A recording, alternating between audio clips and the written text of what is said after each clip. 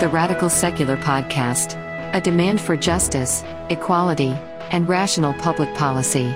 Subscribe at YouTube, Apple Podcasts, and all the major podcast channels. Visit our website at theradicalsecular.com for articles, transcripts, and our complete library of episodes. Support us on Patreon, and follow us on social media. Hello and welcome back to the Radical Secular Podcast. My name is Christoph Defoe. I'm Sean Prophet. I'm Drew Scott. Today we'll define the term wage slave for you, and we'll discuss whether corporate power can or should be brought to bear on vaccine-hesitant Americans. And before that, we'll revisit the horror show that was the January 6th insurrection. But before we do any of that, I want to remind you that if you like our show, make sure to subscribe, leave a review, check out our Patreon, and tell your friends to listen. New episodes post Mondays at noon Eastern on YouTube and all the major podcast channels. And we also publish new articles regularly at The Journal on radicalsecular.com. Okay, let's get into the t-shirts. Drew, let's start with you. I've just got a fun one this week. It's a Jaws and Star Wars mashup. It just says Jawas in the Jaws font with a bunch of the little Jawas swimming up to presumably grab an unsuspecting swimmer there. I love the Houdini! Yeah, we all love him. We all love it. That's great. That's great. Sean, what about you, man? Okay, well, today I am rocking an Extinction Rebellion t-shirt. Oh, nice. Yes. And the reason I wore this today is not because our show is particularly to do with climate, but I mean, actually, every show has to do with climate because climate has now become something that is going to be a part of all of our lives for the rest of our lives. And I was looking this morning, just reading the news and stuff, and there are all kinds of ranchers who are having to sell their cattle, and even goat farmers, dairies, like this lady who makes goat yogurt. She was having a lot of problems in her life and finally found something that she could do and was turning a profit and was becoming very popular, making this kind of bespoke natural goat yogurt. And she has to sell her goats now because there's no water where she is and she can't water them or feed them. So it's having a devastating impact on everyone. And it's something, Greenland, some ungodly amount of ice melted like yesterday. Like the I don't even know what the figure is. It was like billions of tons of ice melted in one day. Holy shit. Unbelievable. So I'm just trying to keep the climate crisis on the forefront of everyone's mind. It's not like we really are going to need a lot of reminders because this is becoming our life at this point. So, but it's really, we got to get our shit together.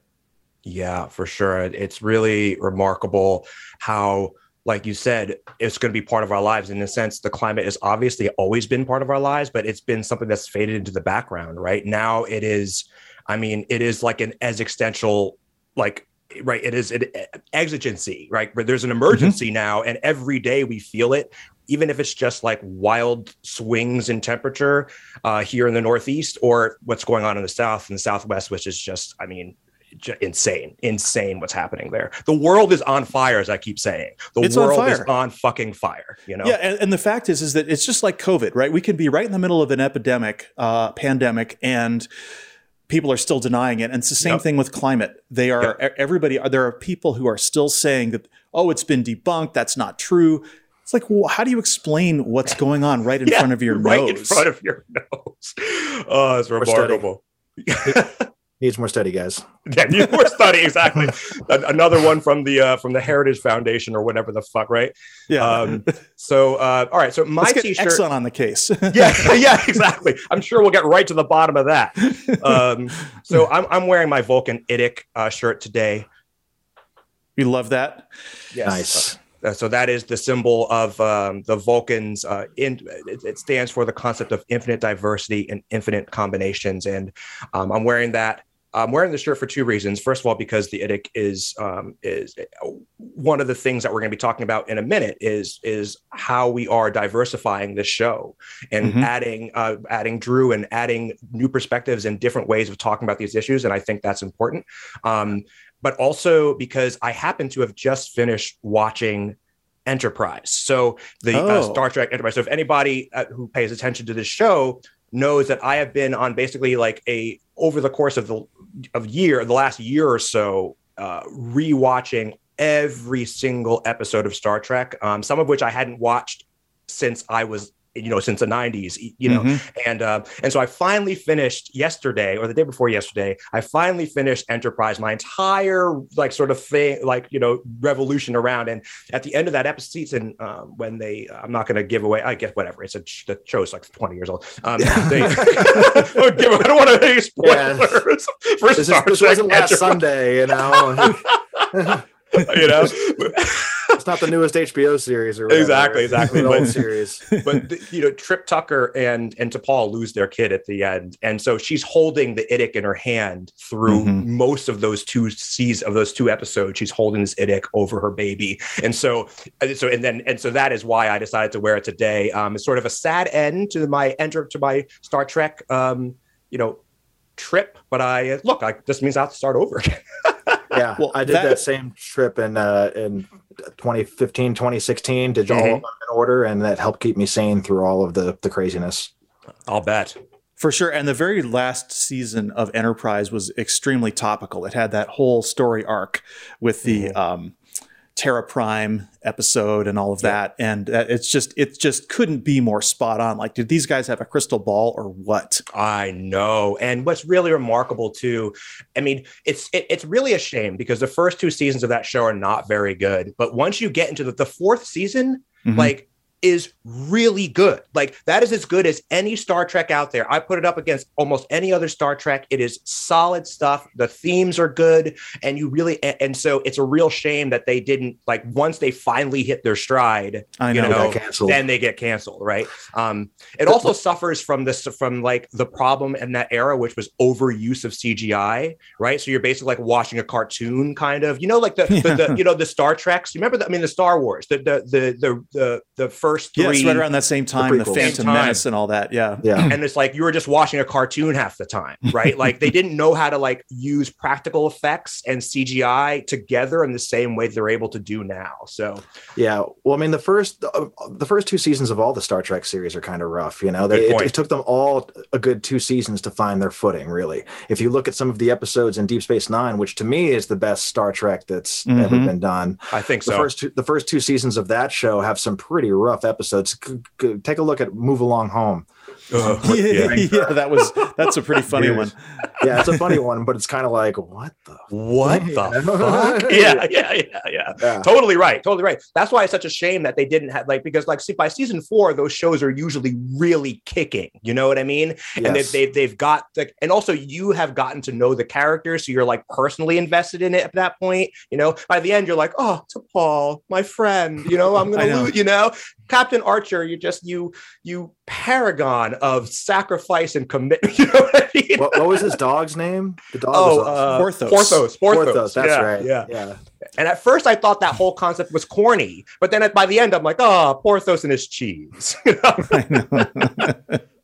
Well, the one thing I liked about Enterprise is that it was in high def, and yes, there has been a reissue of Next Gen in high def, but not Deep Space Nine, and that is a damn shame. That is a damn shame. Deep Space Nine is such a good series. I mean, like you said, I mean, for me, it's either that or Next Gen is the best. But I think ultimately, if you put a gun to my head, I think I would have to go with Deep Space Nine. I think, just in terms of the story writing and the story arcs that they do, like the Dominion War arc. What? Yeah, that's the best of Star Trek to me. It's some of the best Star Trek out there. Yeah, fortunately, they did a documentary that was, I think, crowdfunded about Deep Space Nine. Oh man, I'm blanking on the name of it now, but it's really, really excellent. And they crowdfunded it, and one of the stretch goals they had for the campaign was to actually remaster one of the space battle scenes in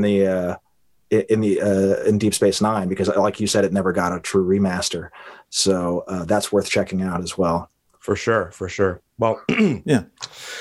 Well, we're going to begin our show today by discussing with you some of the, well, we started our show talking about Star Trek, but now we're going to continue talking about our show, talking about some of the structural changes that we've undertaken here at the Radical Secular Podcast. First of all, we've added longtime friend of the show, Drew Scott, to our host lineup, but you know that already if you tuned in last week for Drew's debut appearance as a host. What's less obvious, perhaps, is that the addition of Drew signals our intention to add a diversity of perspectives and styles to our programs, because infinite diversity and infinite combinations. As Drew begins hosting his own shows, he'll lead us through Geek Out Fest, in which we'll connect with elements of pop culture and music and connect them with themes that we discuss so frequently on this show. And as a practical matter, Drew's addition will add manpower to our operation, right? So dispersal of hosting responsibilities over more people will allow each of us to spend a greater portion of our time creating meaningful content on the internet, videos. We have a lot of ideas, and reaching more people and hopefully interacting more closely with our trusted current listeners. We're always a work in progress here at the Radical Secular, and that's because we're always striving to improve. So do you guys want to comment on any or all of that? Drew, I'll give you the first word. Yeah, I'm happy to be part of the team. And, I think it's become increasingly difficult to separate, our entertainment, our pop culture from politics, right? Mm-hmm. Like, we're hearing a lot from the right about cancel culture and, people being upset for being canceled for doing or saying despicable things. Now, of course, it's case by case, right? But, I think of the Gina Carano thing, which happened recently. For those who don't know, she was the star of, or one of the stars of the Mandalorian series on Disney Plus. And she had a long history of saying and, posting pretty despicable things. She's a transphobe. She's defended the January 6th insurrectionists. She's an anti-masker. She sucks. She totally sucks, and it's a shame because she's a good actor, and I liked her character. So I have no idea why in the hell she had to go and do that. Yeah, she was warned too. Like, it wasn't like one thing that she did. I think she changed her Twitter bio because Disney asked the actors to put their pronouns in their Twitter bio, I think, and she put beep bop boop as like a reference to R2D2 or something, just to be an asshole, stuff like that. And her co-star, her coworker, Pedro Pascal, has, I believe, said that they have a trans member of their family. So it's like, you're poking the bear, and it's particularly stupid because she had a spinoff in the works. They were working on a spinoff series for her. So, and that was a little while ago, but, even just this past week, we saw the release on Netflix of the new Masters of the Universe series, which is a He-Man series for those of you, younger than, 30. But it was a very popular cartoon and children's toy line back in the 80s. And Kevin Smith, who I generally like very much, even if I'm not into every single movie that he produces, I'm a big fan of him as like a human being.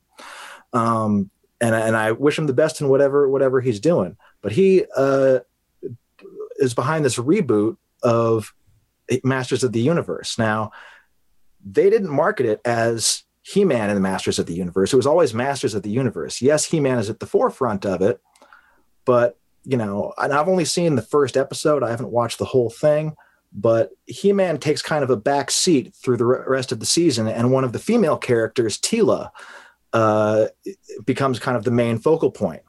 So how do you think the toxic neckbeards on the internet are taking to that? Not very well. Not very well at all. And, Kevin Smith, he's a sensitive guy. I remember back when Stan Lee passed away and the Captain Marvel movie was coming out. Kevin Smith, directed this movie Mallrats in the 1990s, and it's awesome, classic. And Stan Lee has a little cameo in it, right? So I guess secretly the Marvel team filmed one of Stan Lee's little MCU cameos of him reading the script for Mallrats, in the background of the Captain Marvel movie, which is set in the 90s. So it's like they're keeping that continuity going, you know? That's cool. That's cool. And cool. Kevin Smith had no idea they were doing that. And so when he went into the theater and saw that, he wept, you know, he was like blown away. It just meant like so much to him. And he was very open and public about it. And he's very public and open about his emotions in general. And of course, there's all sorts of like gifs and memes and bullshit mocking this guy because he had the audacity to put a female at the forefront of this Masters of the Universe show, which is clearly supposed to be, you know, a story of the broader universe and not just a He-Man story, right? Like there's a lot of characters and it's a really absurd franchise. I mean, there's like a skunk man and like all kinds of weird stuff. They call it the kitchen sink property because there's like robots and all kinds of weird crap in it, right? But it's great. And yeah, people are losing their shit about it, and it translates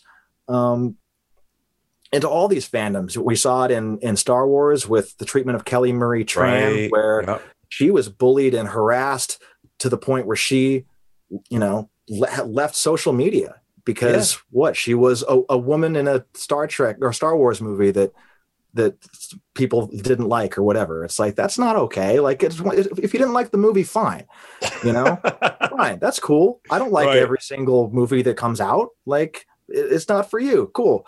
But I do find it interesting how these things sort of get a renaissance, right? Like it happened with Star Trek with, you know, when the next gen came out, people were like, you know, that's not, you know, my crew. That's not my captain. Who's this British guy? Real Star Trek. Yeah. That's not the real Star Trek, the gatekeeping kind of stuff. And it's the same with the Star Wars thing. But right now we're seeing kind of a renaissance, a resurgence of popularity in the prequels. You know, because the kids who grew up watching the prequels are now adults. So it's nostalgia for them. It's nostalgia for them. They have the memories. I feel like my brother's in that category. My brother Justinian, he's just about 30 now. And so he grew up watching those. And so like it's wild to think that was such a, you know, formative.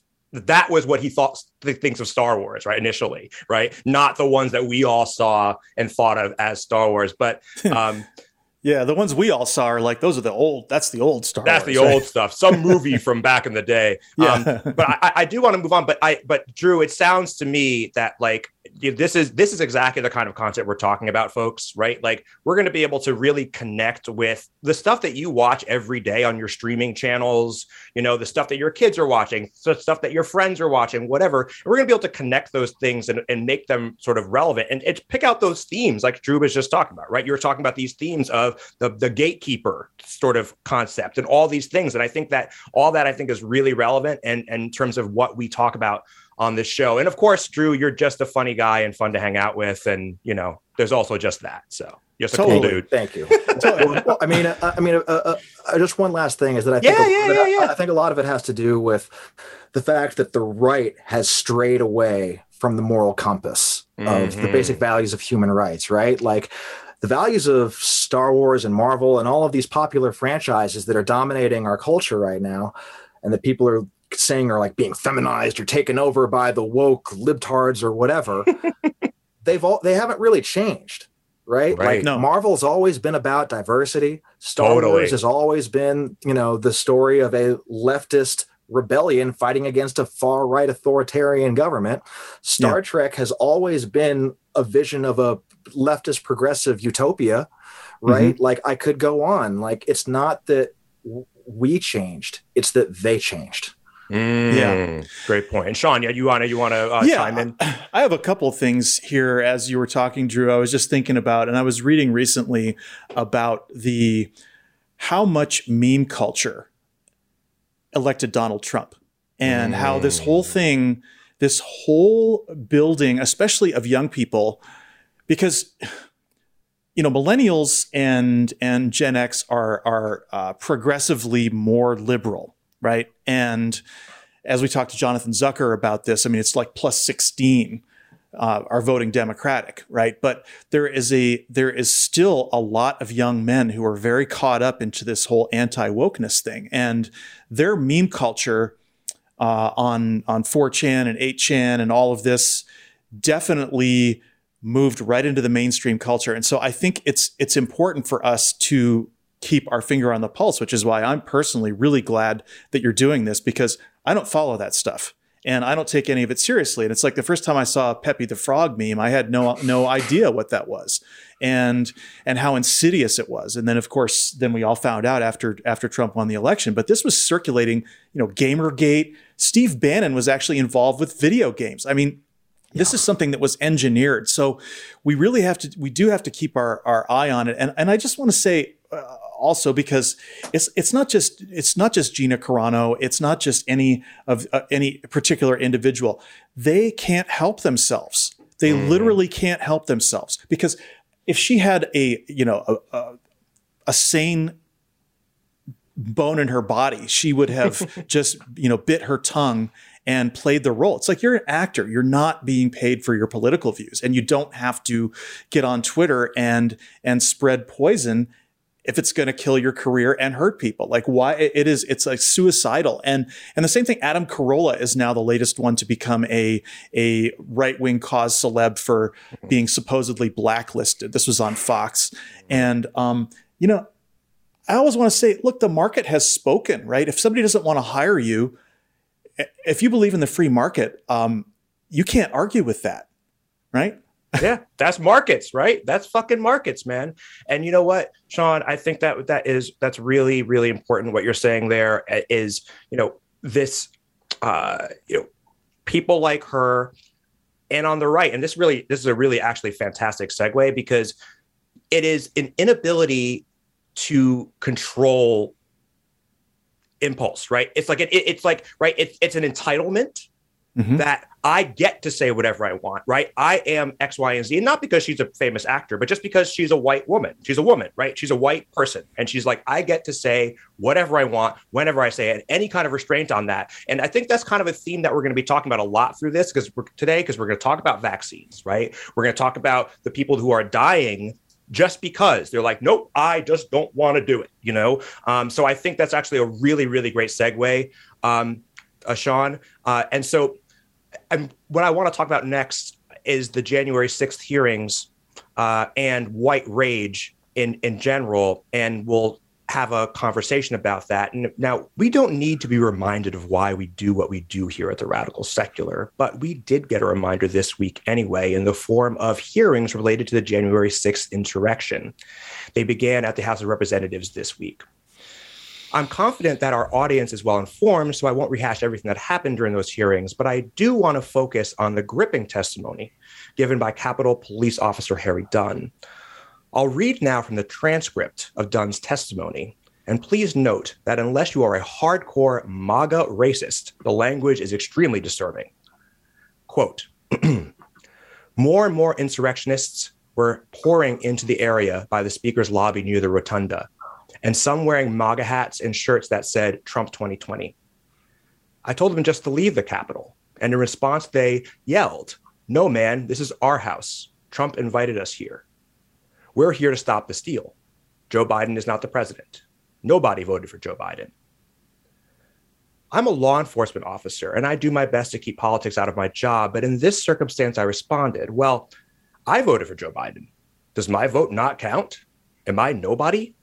That prompted a torrent of racial epithets. One woman in a pink MAGA shirt yelled, "You hear that, guys? This nigger voted for Joe Biden."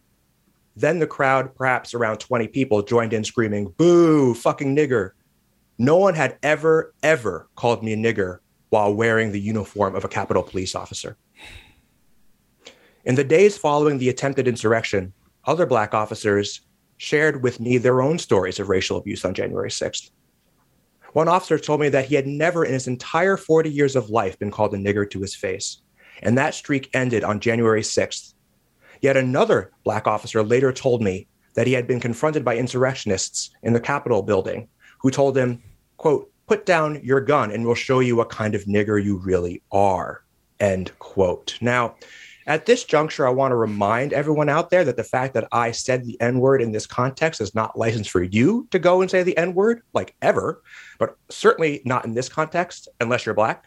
I know that should be obvious, but in my experience, many white people, white dudes, that's red, white dudes drunk at bars, will jump at the chance to say the N-word out loud, and saying in the context of a quote is a perennial favorite.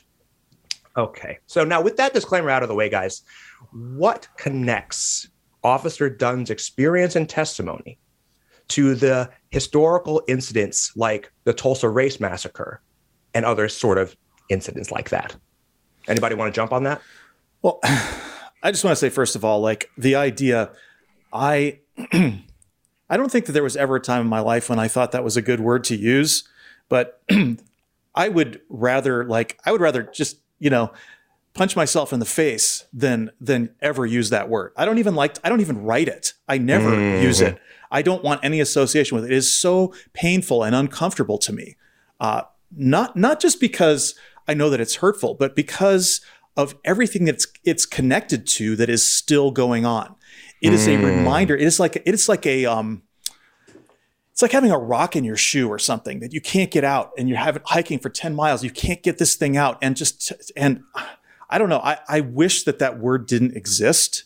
And on the other hand, I think it is good when white people say it because it tells you who they really are. There is no better litmus test of racism than that. I mean, the fact that somebody would just casually drop that, even when you're drunk, and people who use being drunk as an excuse for bad behavior, bullshit. It is such bullshit, because being drunk actually removes your inhibitions. It shows who you really are. This is more of who you are, not less when you're drunk. So, right, exactly.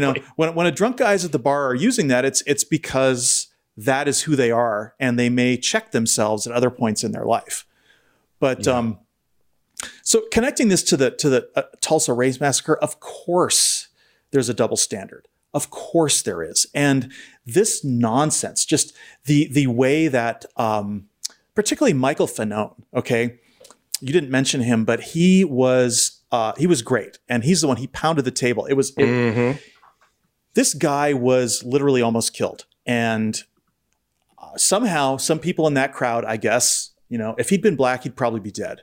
And somebody in that crowd had enough humanity to help him out and get him out of there, because he blacked out. I mean, he couldn't even defend himself. But after his testimony, he went on CNN and he's being interviewed about it. And they played a voicemail that he received where a Trump supporter was calling him two other words that I don't really ever like to say.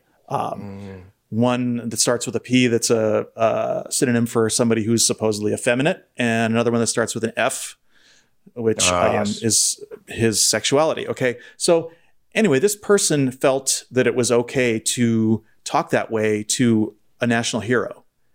And this tells you right now, because these same people back cops unconditionally under other circumstances. As long as blue is beating the shit out of black, they back the blue. But as soon as blue is checking white power, now you're going to call them the P word and the F word. Yep. Just like that. Just like that.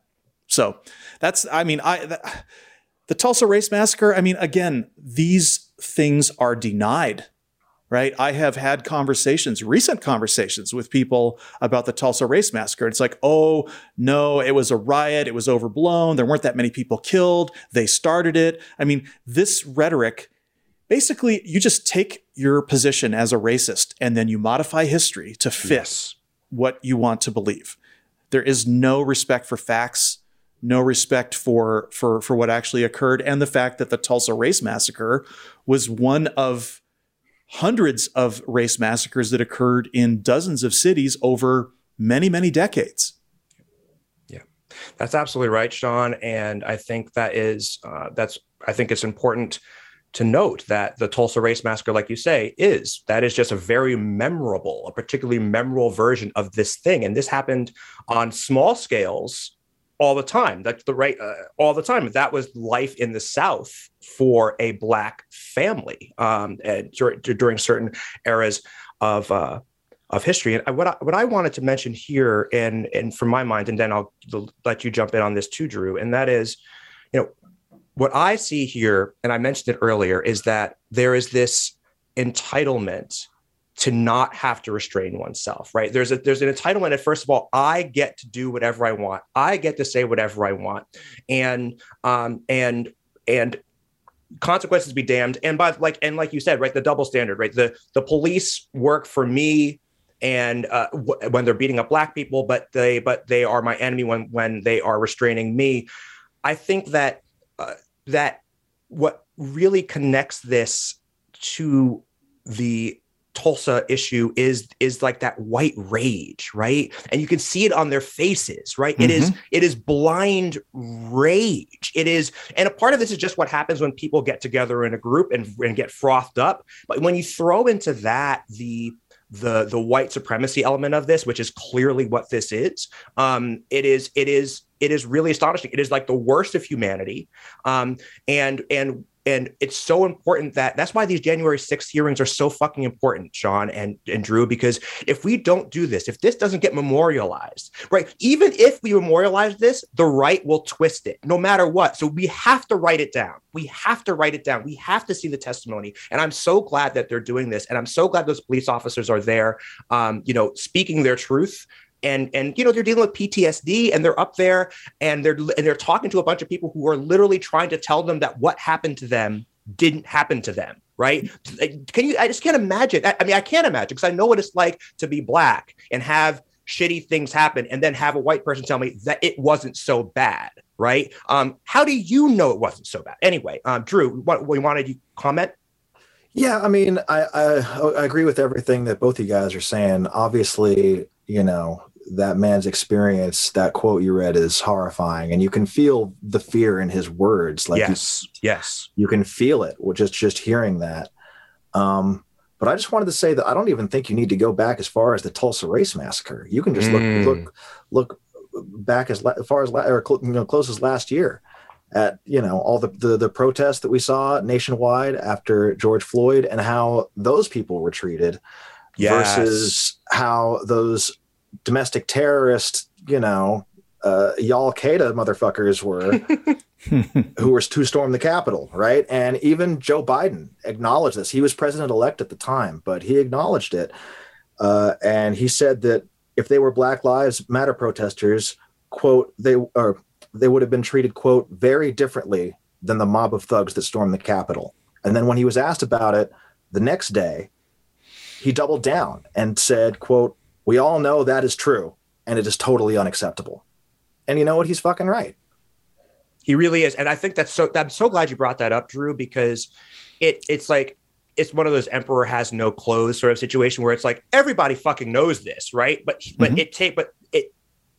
everybody knows that this is the reality. We all feel it inside of us. We all see it. But to have the president of the United States, the president-elect at the time, like you said, say, no, let's be fucking serious. The emperor really has no fucking clothes. Let's just say that. Yeah, and there's one other thing I wanted to jump in and say real quick here, and that is that when you listen to Republicans talk, they give away the game every single time. And when they are talking about January 6th, they never talk about the things that occurred there. The first thing they do is talk about, well, what about those Black people burning buildings? Always. So it's the whataboutism has been institutionalized by Fox. Never answer the question, always pivot, always attack. Yeah, that's a really great point. Really, really great point. One thing I wanted to mention earlier, but I'm now thinking about it, and that is Simone, what's her face from the Olympics, and she dropped out of the Olympics because she was for mental, she's like, it's just too much for me, right? Overwhelmed. I mean. And I've read some of her statements. And it's like, yeah, you're going to be twisted. Like the amount of mental and physical control and focus that it takes to pull off those wildly dangerous sort of activities is like, you don't want to be off. You don't want to be off. You break your neck possibly. if you're off, right? But I bring this up because getting back to this idea of white rage, now you have all these guys, right, coming out, and it's amazing how far people will go to disparage a Black woman, right? Like if they can find a Sha'Carri Richardson as well have the same thing. It's just like this vitriol that comes out, right? Like, and my favorite is stuff when you hear stuff like, oh, she should be so grateful that for everything this country gave her. That is a one that is thrown, especially at Black athletes a lot who try and protest or whatever. And she's not even protesting. She's not doing anything. All she's doing is like, I just don't want to do this. Yeah, it's the whole love it or leave it crap, right? And I just want to say Simone Biles is a fucking goddess, okay? She is a goddess. She is a hero. She's got, all these medals already. And there was a great cartoon, and it shows this guy, and he's like slumped down in his chair like this, and he's at his computer, and he weighs like 300 pounds, and he's got food all over him and everything else like that. And he's like going, Simone Biles is a disgrace for not doing her, So it was just, it's awesome because these people aren't fit to shine her shoes. Exactly. She is the GOAT, right? And she has nothing to prove to anybody. And look, I mean, if she couldn't do it can you think about add all the COVID stuff? And I mean, just so many layers of difficulty for these athletes. And look, I mean, if she doesn't feel like she has to do it, but again, Black women, the vitriol that gets spit at Black women, especially Black athletes, right? It's Serena Williams, right? The vitriol. I was going to say, I mean, and can you imagine anybody treating Michael Jordan that way? Or exactly. Or I mean, Michael Phelps. Yeah, Michael Phelps, right? So it's racist and sexist. The sexism is almost as big of a deal as the racism here. When you're a Black woman, you're getting both barrels. Agreed. It's for real. It's for real. Okay. Well, we're going to talk now about the mass late pandemic return to the office that's been unfolding across the United States in recent months, as well as the prospect of private sector vaccine mandates. To set the stage of this discussion, I want to define a term that gets thrown around a lot, especially by Marxists and socialists, and it's the term wage slavery or wage slave. According to Merriam-Webster, wage slavery is a term used to describe a situation where a person's livelihood depends on wages or a salary, especially when the dependence is total and immediate. It seems like a pretty basic definition. In your view, gentlemen, is wage slavery inevitable under a capitalist system? And Sean, I'll give you the first word here. Well, okay, I'm probably going to botch this joke, but there's an old joke about sex work, and it's something that goes something along the lines of the punchline is, well, we've already established that you're a sex worker. Now we're just arguing about the price, right? So, but this is true of regular work as well, because if you have to show up somewhere, you're essentially, your life is not under your control at that point. So now you're just arguing about the price. Right. And so if the money that you get from showing up allows you to live a decent life, then you're probably not a slave. If you have mobility to change to another job easily, skills, good education, good resume, whatever it is, you're probably not a slave. But there are many, many people who are valuable members of our society where neither of those conditions are true. And if you're familiar with Marx at all, you understand that there's constant built-in conflict between labor and capital. And the only reason anyone gets hired is because there's surplus value.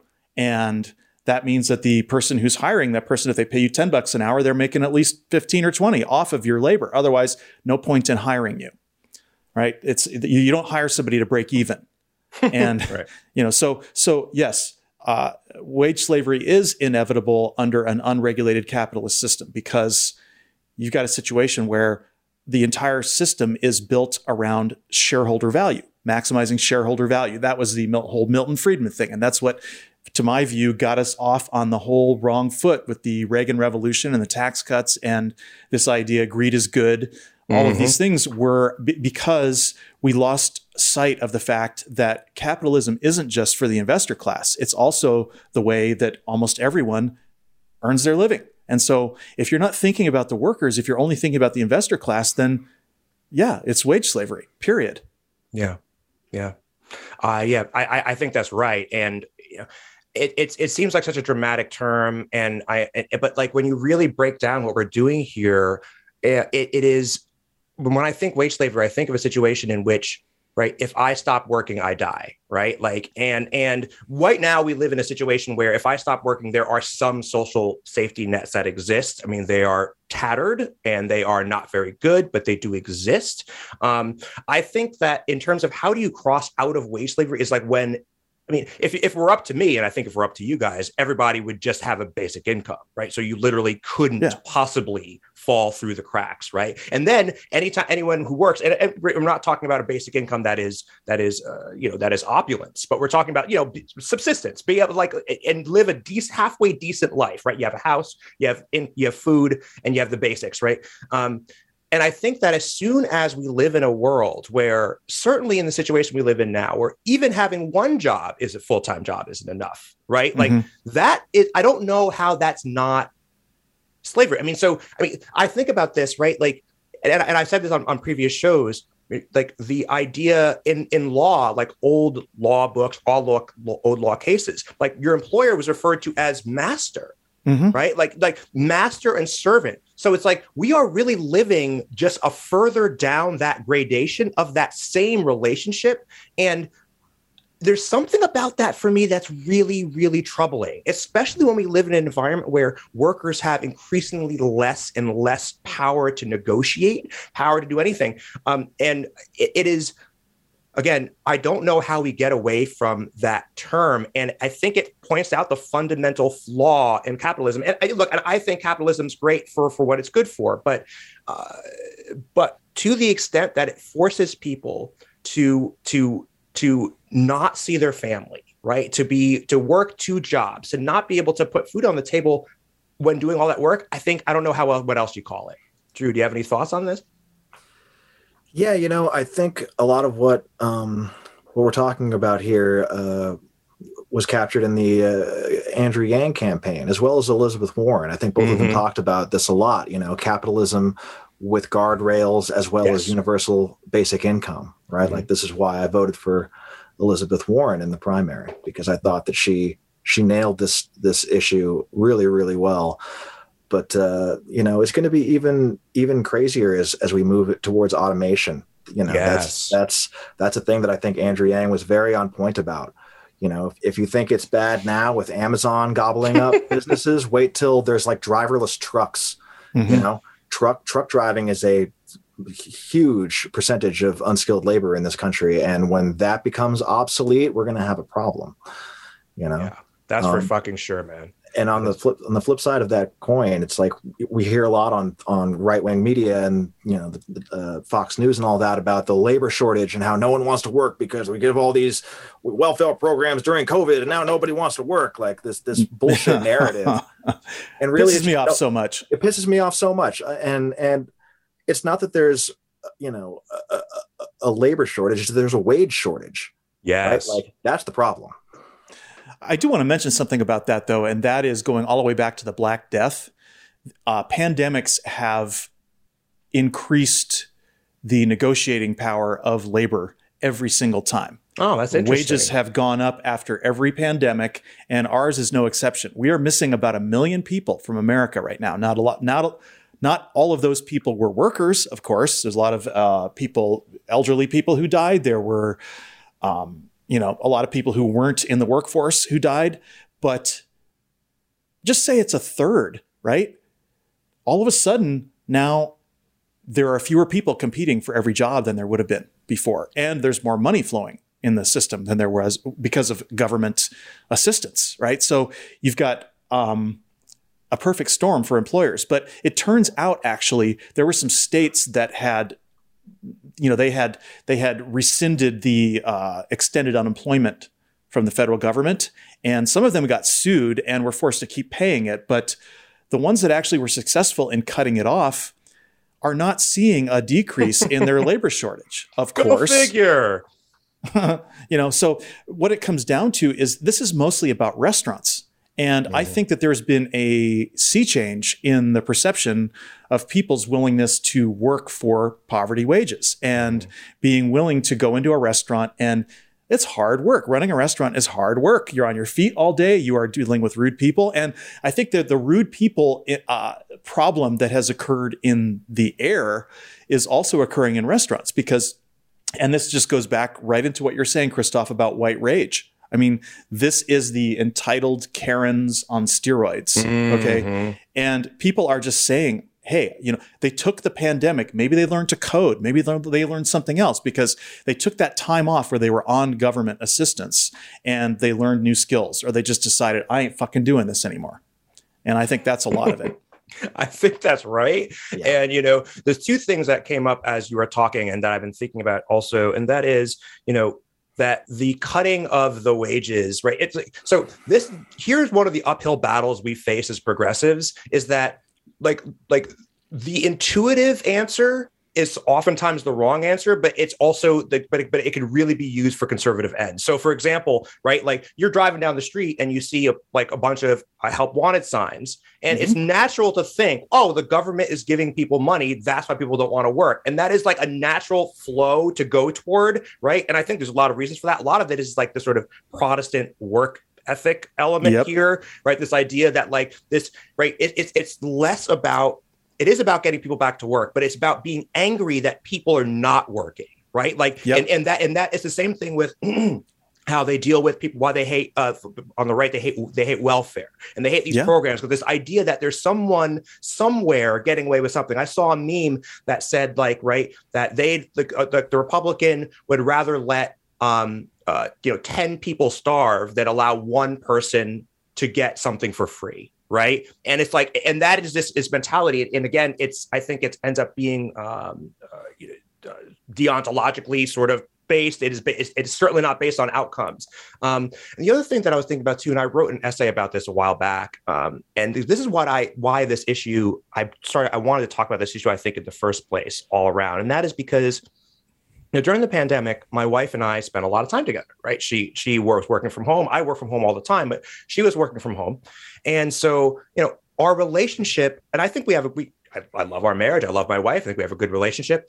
I think, though, that during the pandemic, in some ways, we became more symbiotic, right? Because we lived and breathed each other. There was no one else to see. We didn't go anywhere. And it worked out really well. But it turned out as she started going back to work, I started realizing like she leaves the house and she doesn't get back. I mean, she leaves the house whatever time and she gets back, she cooks dinner. She maybe has an hour to herself at most. And then she's back in bed. And we barely talk to each other. We do when we see each other and we talk and we're doing the dishes together. But I mean, it's so much different than the experience of being with her all the time. And look, I don't think that I understand why people need to be back to the office, and I get that. But capitalism and the way that we run things, it throttles relationships, right? Like it has to, because it demands so much. And we live in a world where more and more and more of your time is demanded. 10-hour day is like a baseline, right? For my wife, right? So what I'm saying is that like not only do people then, our relationships are strained, they are attenuated. I mean, it's different. It's fine. We love each other and we're going to be fine. But it's like, holy shit, like we only have so many years together on this planet. And I'm being robbed of those. I'm being for no good reason. She could do her job from here, right? She could do her job from here. And I'll say one last thing before I shut up. And that is one of the things that I talked about in this essay, it's on radicalsecular.com if anybody wants to check it out at the Journal, but is this idea that the folks that are running the world right now, people who are in their 60s, 70s, 80s even, right, are people who grew up in an environment that was in person, that was right where there was perhaps not even email or whatever. And so that in-person office culture is like sort of part of who they are. And it really pisses me off that they're like, all right, I want that back, right? That's meaningful to me. And so everybody else has to come back and do it because I need my little environment. That really pisses me off too. Yeah. Well, one thing I want to say, and I don't want to do it now, but we need to do a deep dive into bullshit jobs, because that book by David Graeber is probably the best critique of capitalism and its relationship to labor. And it goes into all of this stuff about the Puritan work ethic. And it goes into all the petty jealousies and all of the rivalries and all that crap. And I think that it deserves us taking, a couple hours to go through the details on all of that. And we can also at the same time talk about, how we would design a basic income program that would still maintain incentives. But you wanted to say something, Drew. Yeah, go for it, man. No, I mean, I was just going to say that I completely agree with Christoph. I think, I'm a bit of an introvert, so working from home has been the one part of this whole thing that I've actually liked. I used to get up at the crack of dawn and get to the office at an ungodly hour just to be able to beat traffic coming and going, because I had a key to the building and they gave me the alarm code because they trust me. And, I just got there early and left early. And it was, tedious getting up that early, and, I'd just come home and nap, and then I could have some kind of normal afternoon, I guess. But I get that there are certain tasks that require people to physically be in their office. I get that. But I feel like the way things are technologically moving, those kind of interpersonal connections aren't as necessary as they were maybe 20 years ago. No, and there's actually been some extensive scholarship on this, that the longer your commute time, the more likely you are to get divorced. Wow. So, that is telling as fuck, because just tag on, I tag on at least an hour on each end of my day. That's just commuting. That would be just commuting, right? And it'd be one thing if the commute were something that were pleasant, but it's not, right? It's hot because I live in the city, right? So public transportation, right? It's hot, it's cramped, and because the public transportation system is underinvested in, right? The entire country, right? So, and New York is no exception. I mean, New York is comically bad given the number of people that go in and out of the city. There are two train tunnels, right? The one that goes in and one that goes out for the entire Northeast corridor. That is from Washington, D.C. all the way up to New York. Every train that comes through there has to go through those two tunnels. It is insane that is the case. That is crazy, because that is a lot of people and a lot of trains. But my point is that it's not it's some lovely experience commuting. It is a stressful experience, and you're swearing, and you get there, and now you have to do a whole day of work and perhaps deal with the various fiefdoms and all all that nonsense. And then you come home, and even if you have a great job, and I'm lucky I have a really great job. I think, Drew, you have a great job too. You like your job, but still that commuting, like you say, it takes it out of you. It really does. You can be getting out of work on a Friday feeling good. You're like, yeah, man, fucking Friday. We had to hit the weekend. And then you get in that commute and you're just like, what happened to my enthusiasm? What happened to everything? I want to die. Yeah. And you come home like a worn out dish rag. Exactly. Yeah. Exactly. Yeah.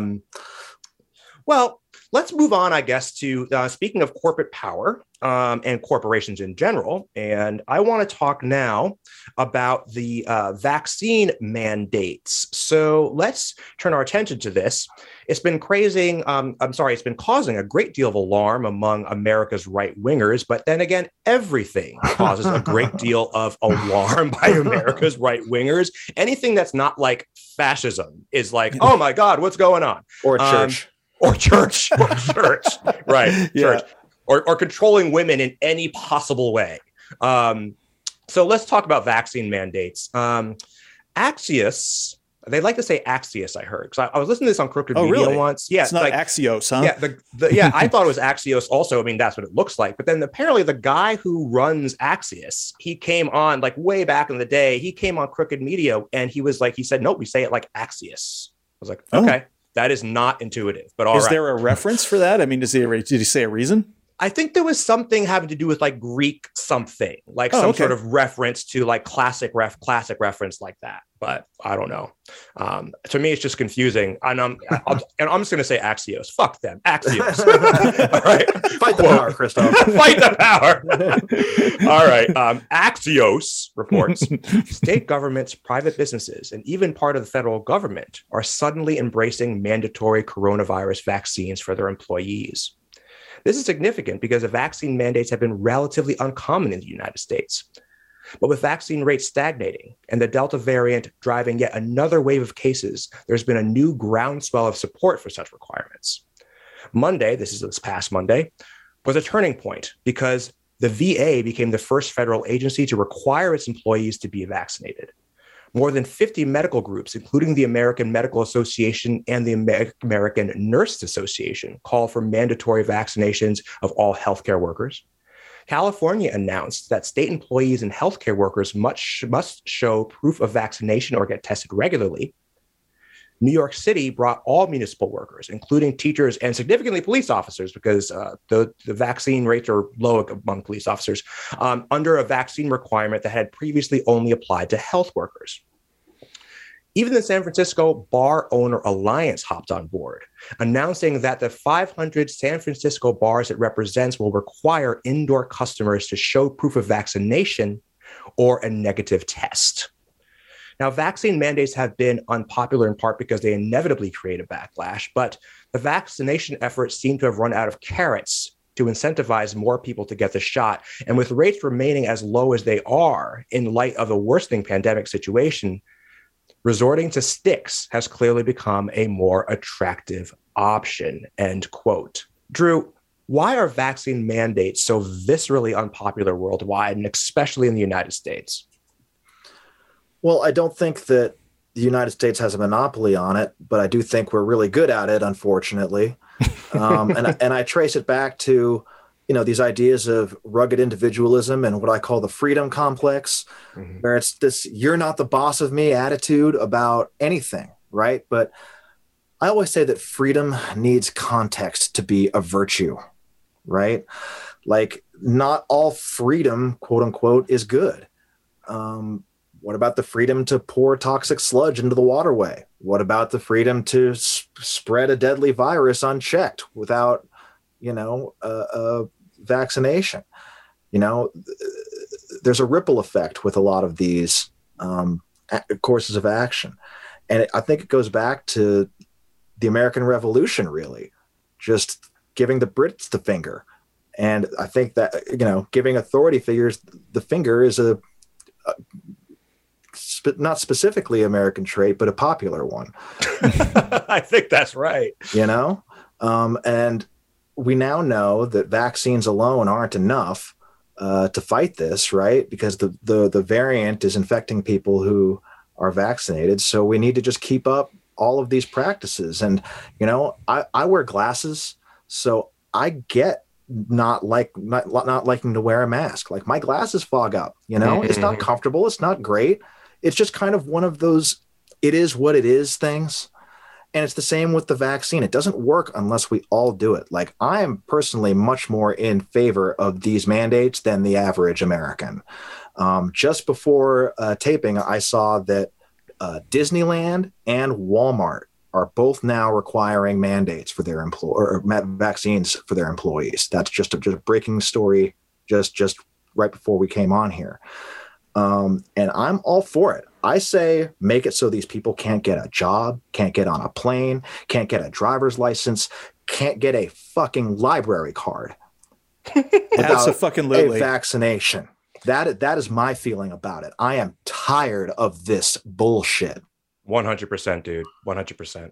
I am pissed, and I'm telling you, like, I'm going to take off my liberal hat for a minute and say, fuck these anti-vaxxers. Like, fuck them. They are not fit to be citizens. Okay. They are not part of the social contract, and they are killing people. And the fact of the matter is that we should have had a government mandate from the minute that Pfizer and Moderna and J&J, AstraZeneca, I don't fucking care, Sinovac, like, whatever, get a fucking jab, get it now. Like, every day that anybody waited beyond when it was available to them is a crime. I mean, they're committing a crime against their fellow citizens, against humanity. And, it's really, really telling when our government is so dysfunctional that our corporations are actually more liberal and more responsible than our government. Okay. It's fucking insane. Now, I was glad to see the military do it, of course, because that's something that Joe Biden can do with his signature. He's the commander in fucking chief. He can do that with a signature, and he can require every government employee. I love the fact that Biden's taken charge. Like when he first got up there, a day or two after his inauguration, he gave this Oval Office speech to all the federal government employees. And he said a couple of things that I thought were just great. He was like, if you're a problem in your office, if you mistreat anybody, if you speak badly to anybody, if you demean anyone, I'm going to fire your ass.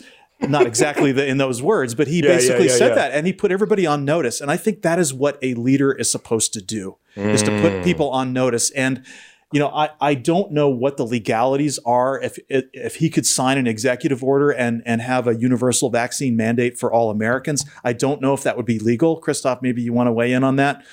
But that's what was called for. And every hesitation, I would be merciless. I'm talking about merciless. And I am so goddamn tired of these anti-vaxxers. They claiming that, you're invading my body, you're raping me and all this kind of stuff. That is such horseshit. It's such snowflake horseshit, okay? And again, it's mostly men who, trivialize rape to begin with. Now you care? Right. Now you care? When it happened to you? It's like I was saying last week about it, when a guy who was a radio host got COVID and now he's changing his tune and telling people to get vaccinated, that you don't get any credit for that. Fuck no. It's always rich when you hear right wingers say, "My body, my choice." Yeah, like, are you fucking kidding me? Right, that is an astonishing thing, right? Oh, this I saw a meme that's along these same lines, which is like, right, so my kid having to wear a bulletproof backpack to school and do drills. That's the price of freedom, right? Mm-hmm. That's the price of freedom, but a jab in the arm. Oh my God. What could, right. So, and it's like, it is an astonishing thing to claim this sort of affinity for freedom.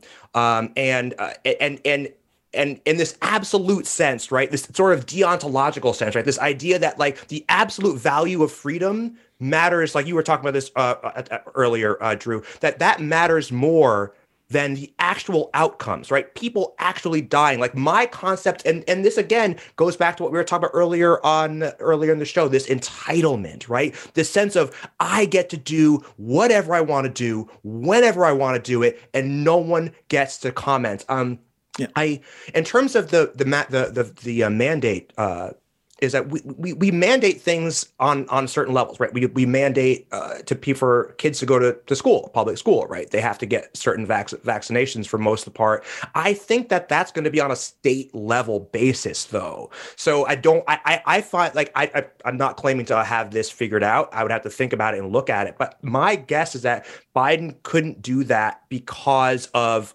state police powers, quote unquote, are reserved explicitly for the states. So that's why that's the problem with with voting. This is the problem with police forces, especially, right? That's why some police forces are like really top notch, professional, great. Then you have someone that are just like a bunch of guys with guns and a badge, right? Like there's a wide range for that very reason. And it's kind of scary. It's one more reason for me to hate the Constitution. Okay, federalism. I don't agree with it. I don't agree with it. I mean, if you have a country that requires leadership, why the fuck do you have 50 different jurisdictions? I know. Are you trying to suggest that a bunch of slave-owning tax dodgers didn't come up with the most perfect government in the universe, Sean? Yeah. What? What is this madness? It's unbelievable how much people will defend that Constitution. And we had one today who, because of my article, came on and went, well, obviously you don't understand the rationale behind the Constitution. It was to balance federal and state power. It's like, yeah, that's the fucking problem. And you don't believe in democracy. That's a really, really good point. And I'm reminded here of, so everyone out there, Sean and I are writing an intro to a book. Cora Annika Thiel, one of our guests, our friend, she is reissuing her memoir, and we were invited by her, and we're very grateful to be able to have that opportunity to write an intro. And one of the themes that we kept hitting on in that intro is the unearned, unjust hierarchy that is built into this country. When people walk around saying this country is racist, that's what they mean, right? Is that the from the very, very beginning, like, right, the Declaration of Independence calls Native people savages, right? Like, in the very first ever document, very first ever document was a racist document, right? So I get why people bristle when people call America racist, but let's be honest, right? Let's be honest. And so what I want to keep sort of talking about here, though, is this structure that we are butting up against, and right, and people's defense of this, it reminds me of religious people, right? Because, religious people, they look at the Bible and I remember it because I used to be a religious person. So it's like you think back and think there used to be magic for some reason, right? Like the same rules that apply today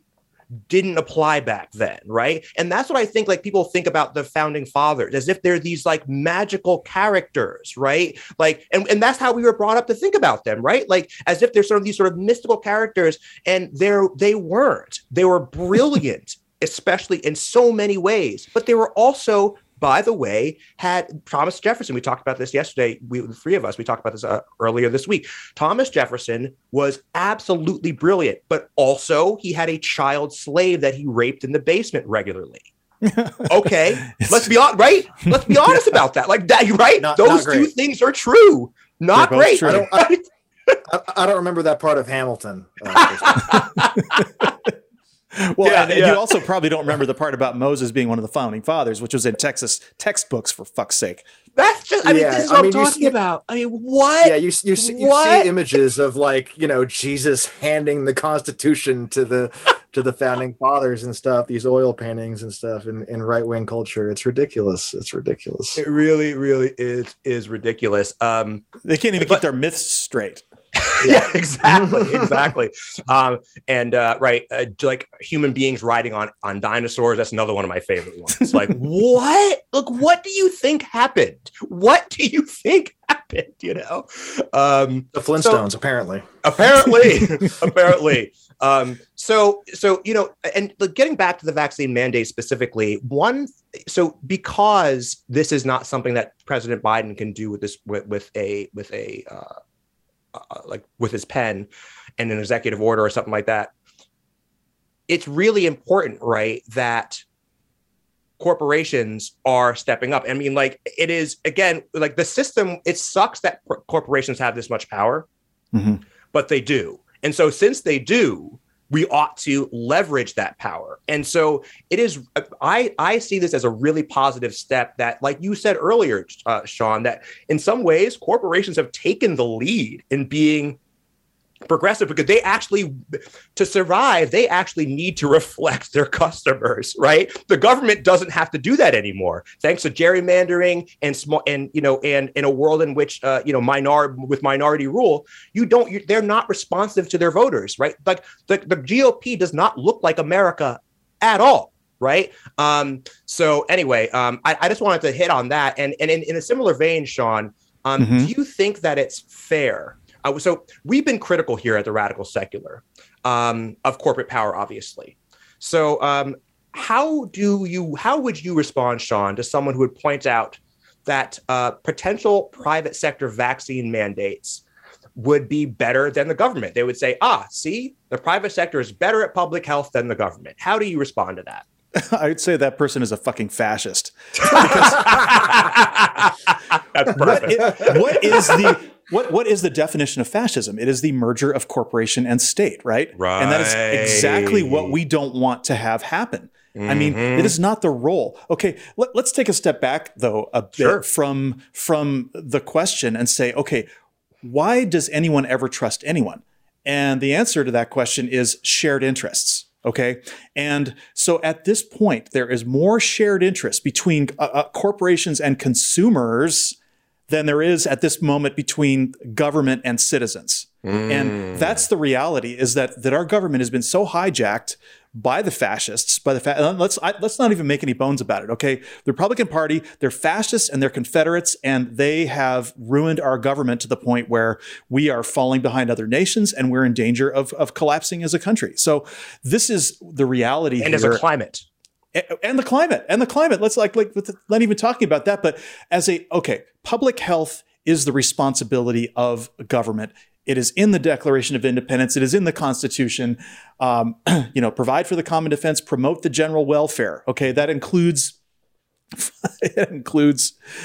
everything, really. It includes everything up until basic income, healthcare. But it definitely includes when there is an emergency, a public health emergency, the ability to take unquestioned control of the situation. I'm talking about there should have been contact tracing from the very beginning, from the get-go, from November of 2019, January 2020, when we first had any inkling about this. I mean, the apps should have been rolled out to our telephones for near field contact sensing of anybody who had a positive testing status. I mean, we could have done so much with this, and I just assumed naively last year that certainly within a few months we'll have those apps on our phones and we'll all be checking in with our status, and we all will want to be notified if we were exposed and these kind of things like that. And boy, was I wrong. I mean, these people are acting as if it's a home invasion. I mean, you had these right-wing talk show hosts talking about, the idea that there were goons coming to their doors to vaccinate them. It's like, I don't. This is un-American. This is, and here's the point. Okay. These guys have such a warped concept of what implies heroism versus what implies cowardice. Okay. And there's all of these yahoos who are like, oh, I take a bullet for my country. It's like, no, dipshit, you won't even take a vaccine for your country, let alone a bullet, right? Yeah. They are so scared and so, they're cowards. That's the point. They have made cowardice into heroism, and heroism into cowardice. It's completely back-asswards. And I could just go on about this, but I won't, because I let somebody else talk now. Yeah, I agree with everything Sean was saying. As far as, the private sector versus government, I think we need both. I think we need to utilize every tool at our disposal to fight this virus. I don't think it's an either or thing or a matter of trying to score points in the scoreboard. There's going to be areas where the private sector needs to step up, and there's areas where the government needs to step up. We all need to step up, or else this is just going to go on forever. We're just going to Delta, whatever the next mutation is of this damn thing. Who knows what? So we need to get our hands around this thing somehow.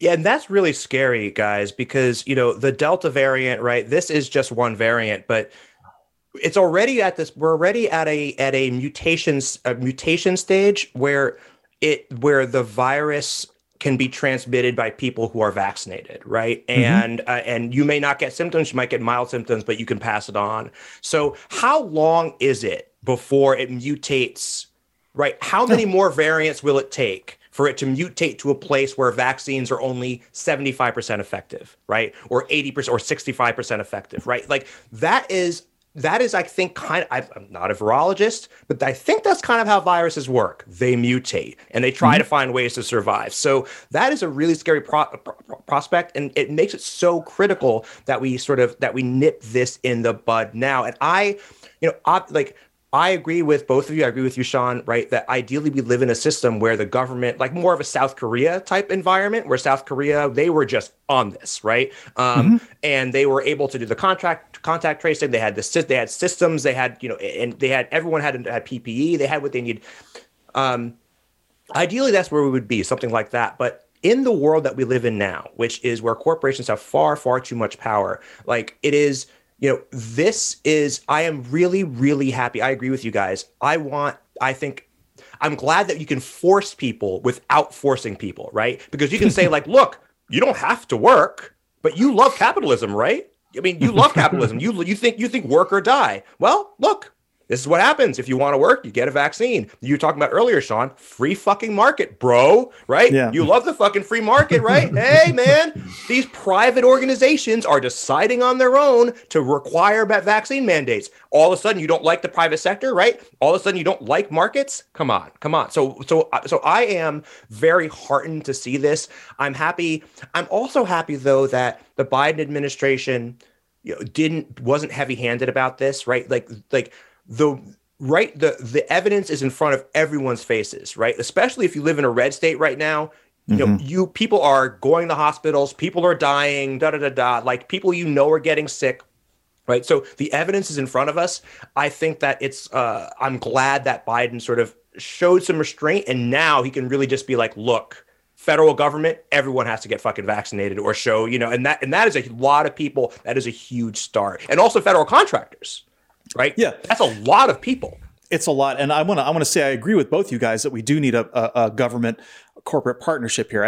When I said fascist and when I'm talking about marriage of corporation and state, what I mean is the corporations were in lieu of the state because the state wasn't doing anything. And the way I would see it ideally working out is the government would design or contract out the design of this app or whatever it is that would be like a vaccine passport, and then corporations could utilize that, and there could be a central database, right? And these are things. The idea of a vaccine passport and a central database drives right wingers batshit. Oh my god, they lose it. So this is the thing, though, is that what would be so wrong with having like a national records keeping system? And so when you go to the door with your cell phone, you're scanned in, with your little government QR code that says you got vaccinated. Simple, easy peasy. It makes life better for everyone. Right. By the way, these are the same people who were like, oh, you should have a ID requirement for voting. Oh yeah. Right. The same people. These are the same people. These are the same people. Right. That these undocumented workers. Like. It's you should have complied crowd. Exactly. Yeah, exactly. The you should have complied crowd. It is astonishing. We talk about this bad faith all the time, and we shouldn't. It's not surprising, but it still is like this has nothing to do with what's right, what's wrong, what's any kind of principle other than the desire to dominate, and just be able again that. I should be on top of the world and be able to do whatever I want. And if I'm not that, I'm going to throw a temper tantrum. I'm right, you're wrong. And it's like, it comes down to also when you're picking, it's this idea of getting rid of the neutral referee for facts. And once you get rid of that neutral referee for facts, they will line up all their alternative facts over here and say, you have to look at these, and they'll dismiss all of the actual facts over here. And it's just now you're just going, I'm right, you're wrong. And they're going, you're right, I'm wrong. So it's exactly. or vice versa, insane. And the double standards are across the board in every area you look at, whether it's cancel culture, whether it's the insurrection, whether it's vaccines, whether it's masks, double standards out the yin yang. Yeah. Right. And that neutral referee thing that's an important point, right? Because that is the goal of government, that is the role of government, in life, right? Is basically to be like the superstructure that everything else happens inside of. And right, the goal, if you are on the right, is to eliminate that. So basically there is, like you say, no neutral referee, nobody who can say you're right and you're wrong. And then you end up in this sort of situation like something out of The Expanse, right? Where corporations are so powerful, right? That they are, sure, the UNN, the United Nations, stuff like that is the government, and Christian in the earlier seasons sort of draws that line very, very sharply. But it's almost dystopic in its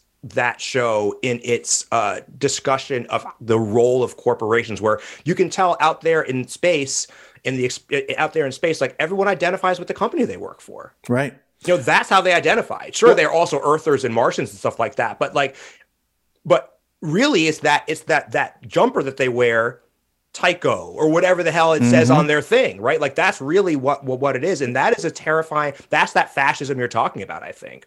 Yeah, well, and it's also governments. I mean, the UNN was weak. I mean, the Martian government was in a lot of ways, really equivalent or maybe even stronger than Earth's government. It's just And so that show is such a great example of how our politics could evolve if we don't strengthen government. Definitely. Drew, did you want to add something? I mean, not really. That show was great. It's been a little while since I've watched it. I'll have to go back and revisit it. Yeah, you should. I'm working through it now, and I it's one of those shows that I really don't want to be doing anything else when I'm watching it, because it's just so engaging and it's so visually like powerful the way that show is, and also the quick little like their quick little go back and forth is very witty sometimes, so you want to make sure you catch it all. But yeah, it really, really is excellent. Well, maybe we'll have to pick out some themes there at some point to do a show on as well. Well, look, guys, we are pretty much at the end of our time, believe it or not.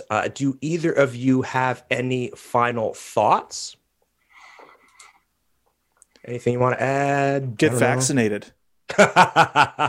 Please, everybody go get vaccinated. Yeah, I have one thing I did want to bring up. I got this record in the mail the other day. This is Propagandi's Less Talk, More Rock album. Nice. Put in the frame here. Now, this is a really great record. This album changed my life. Now, you can see on the cover there, it's for the audio listeners, the cover art is a steer trampling the farmer, presumably that is his rancher. And the text across the border says, animal friendly, anti-fascist, gay positive, pro-feminist. Yeah, this is the 25th anniversary pressing of this album. It was hugely influential to my life and the way I see the world. And there is one line in a song on that record. The song is called "The Only Good Fascist is a Very Dead Fascist." and there's a section in the song where he says, "What exactly are the great historical accomplishments of your race that make you proud to be white? Capitalism, slavery, genocide, sitcoms. This is your fucking white history, my friend. So why not start making history worth being proud of and start fighting the real fucking enemy?" Wow. That's powerful. Men. Yeah. So that came in the mail the other day. And, I was thinking about the themes of the show, and it's the 25th anniversary of that album. Propagandi's Less Talk, More Rock.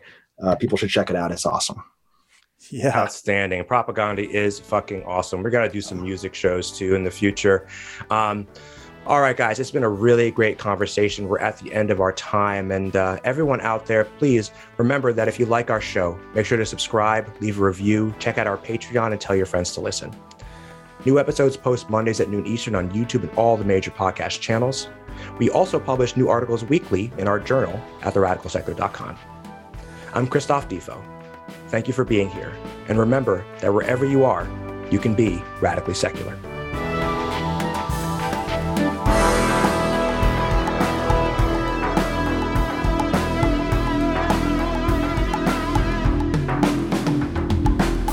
The Radical Secular Podcast is written and produced by Christoph Defoe, Sean Prophet, and Joe Okipinti. Logo and main title designed by Tim Stetner. Post-production and original theme music by Sean Prophet. Special thanks to our support team, Lindsay Brightman, Jillian Sky Jacobs, and Lori Field Okipinti.